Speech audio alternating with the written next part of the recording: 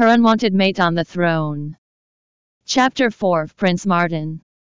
To celebrate Prince Martin's upcoming marriage, there is going to be an amnesty signed by the Alpha King. I heard that both of our names are on the list among many others. Beth grinned in delight.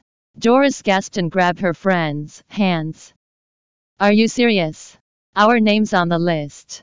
You mean we might have our freedom soon? Doris bounced a little on her toes as she squeezed Beth's hands. All the places they could visit. All the things they could do. You're not lying, are you? Why would I ever lie about that? Beth laughed.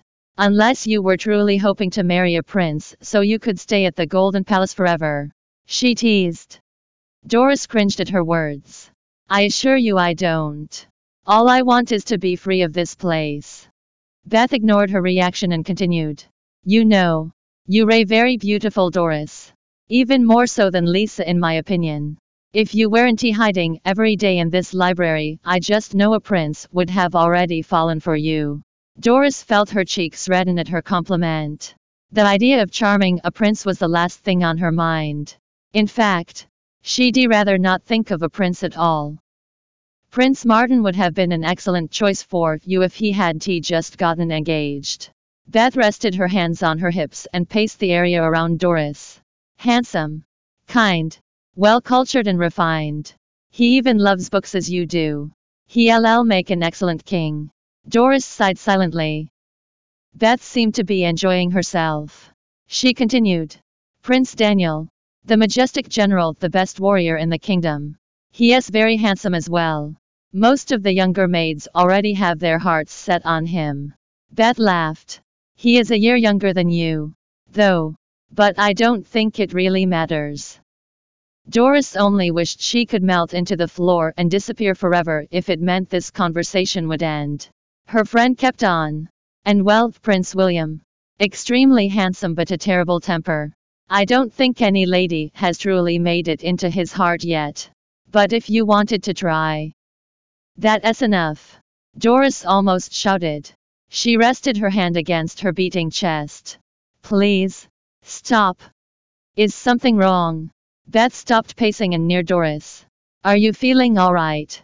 I am fine. Doris hesitated. I was thinking of how poor Lisa suffered. It made me sick thinking about all she went through.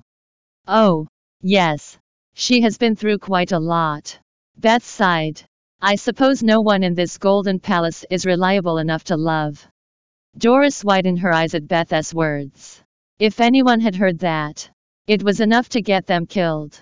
A lot of what her friend said today was more than enough to set them both in deep trouble with the palace. At least no one else really ventured into the royal library often. Though, the thought of anyone overhearing their conversation was enough for Doris to hold her tongue. There was so much she wanted to say. But what if someone... Suddenly the grand doors of the library were pushed open. Both girls flinched at the loud creak and turned towards the sound. Sunlight pooled in from the bright hallways. They squinted their eyes against the harsh light and the man that entered made them both gasp. Prince Martin. Doris and Beth kneeled. Their voices a little shaky at the sight of him. Beth's hands were shaking. Doris stopped herself from grabbing them to comfort her friend. She didn't want to come across as either of them being guilty of anything. Even though she knew that Beth had said enough about the royal house Arnold to get her entire family killed. Doris silently hoped Prince Martin hadn't been standing outside the door listening to them. He was kind, though surely he would have mercy on them if he had heard their silly gossip. She hoped. Prince Martin walked towards them. Doris felt goosebumps trail her skin at the sound of his steps. Rise. He said much gentler than Doris expected. He looked at Beth with a kind expression. What's your name? Be Beth. Your Majesty. Beth. I've never seen you here before. You don't work in the royal library, do you? He asked. His voice polite and patient as they both straightened themselves. His eyes flickered towards Doris. Doris cleared her throat and replied for her friend. No, Your Majesty. Beth was only here to help me organize some books, but we're all finished now. Beth, you may leave. Doris squeezed her friend's hand and hoped Beth took the hint. Thank you for all the help. Please let me know if there's anything I can do in return. Doris had never seen her friend so caught off guard before. Her eyes were wide and lips parted in shock at just being in his presence. Doris might have laughed under different circumstances. Oh, yes. If Prince Martin doesn't need anything, I will return to my normal duties. Beth curtsied and walked backwards towards the door. They both watched her leave and turned away when Beth stumbled and hit her head against the doorframe before quickly closing it behind her. Prince Martin had a ghost of a smile on his lips. He said nothing as he ventured towards the shelves. Doris busied herself to give him a sense of privacy as he searched. She re-shelved books that someone must be left out and put away the new ones the palace had delivered. Each time she passed his section, she couldn't help but steal a peek at him. His head was bent in concentration as he read the synopsis for each book he touched. Chestnut hair fell into his eyes. She smiled a little whenever he brushed it away.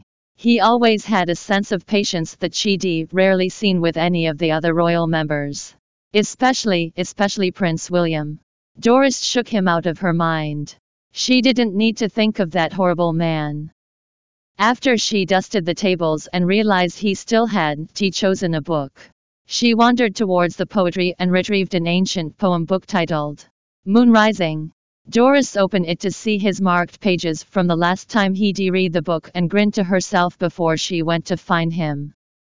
Excuse me, Prince Martin. Doris spoke softly. He turned to see her holding out the book and a smile lit up his face. The sight made her breath catch. He really was quite handsome with his bright green eyes and neat hair. He accepted the book with a polite nod of his head. It was rare for anyone to visit the library during the hours she worked. Doris enjoyed her own peace here. Prince Martin came quite often though. It should have made her feel on edge. Having a prince so close to her, she could have made any simple mistake around him and risk some sort of punishment. But it didn't. She never felt that way around him. He was too kind. Though, he never really said anything to her, either. Today was no different. He seated himself in his usual area by the high windows with his book already propped open on his lap. His mouth parted slightly as he read, always in deep thought. Doris dragged her gaze away from his slight frown and allowed her eyes to trail along his sharp nose up to his bright eyes that creased just slightly whenever he smiled. She wondered how many girls had fallen for him just for his smile alone. Doris. Right. His soft voice broke her out of her thoughts. Prince Martin's simple question almost startled her when she caught his green eyes fixed on her. Thanks for listening to the Brava Novel audiobook. Welcome to download the Brava Novel app. Read the novel Her Unwanted Mate on the Throne online and get the latest updates.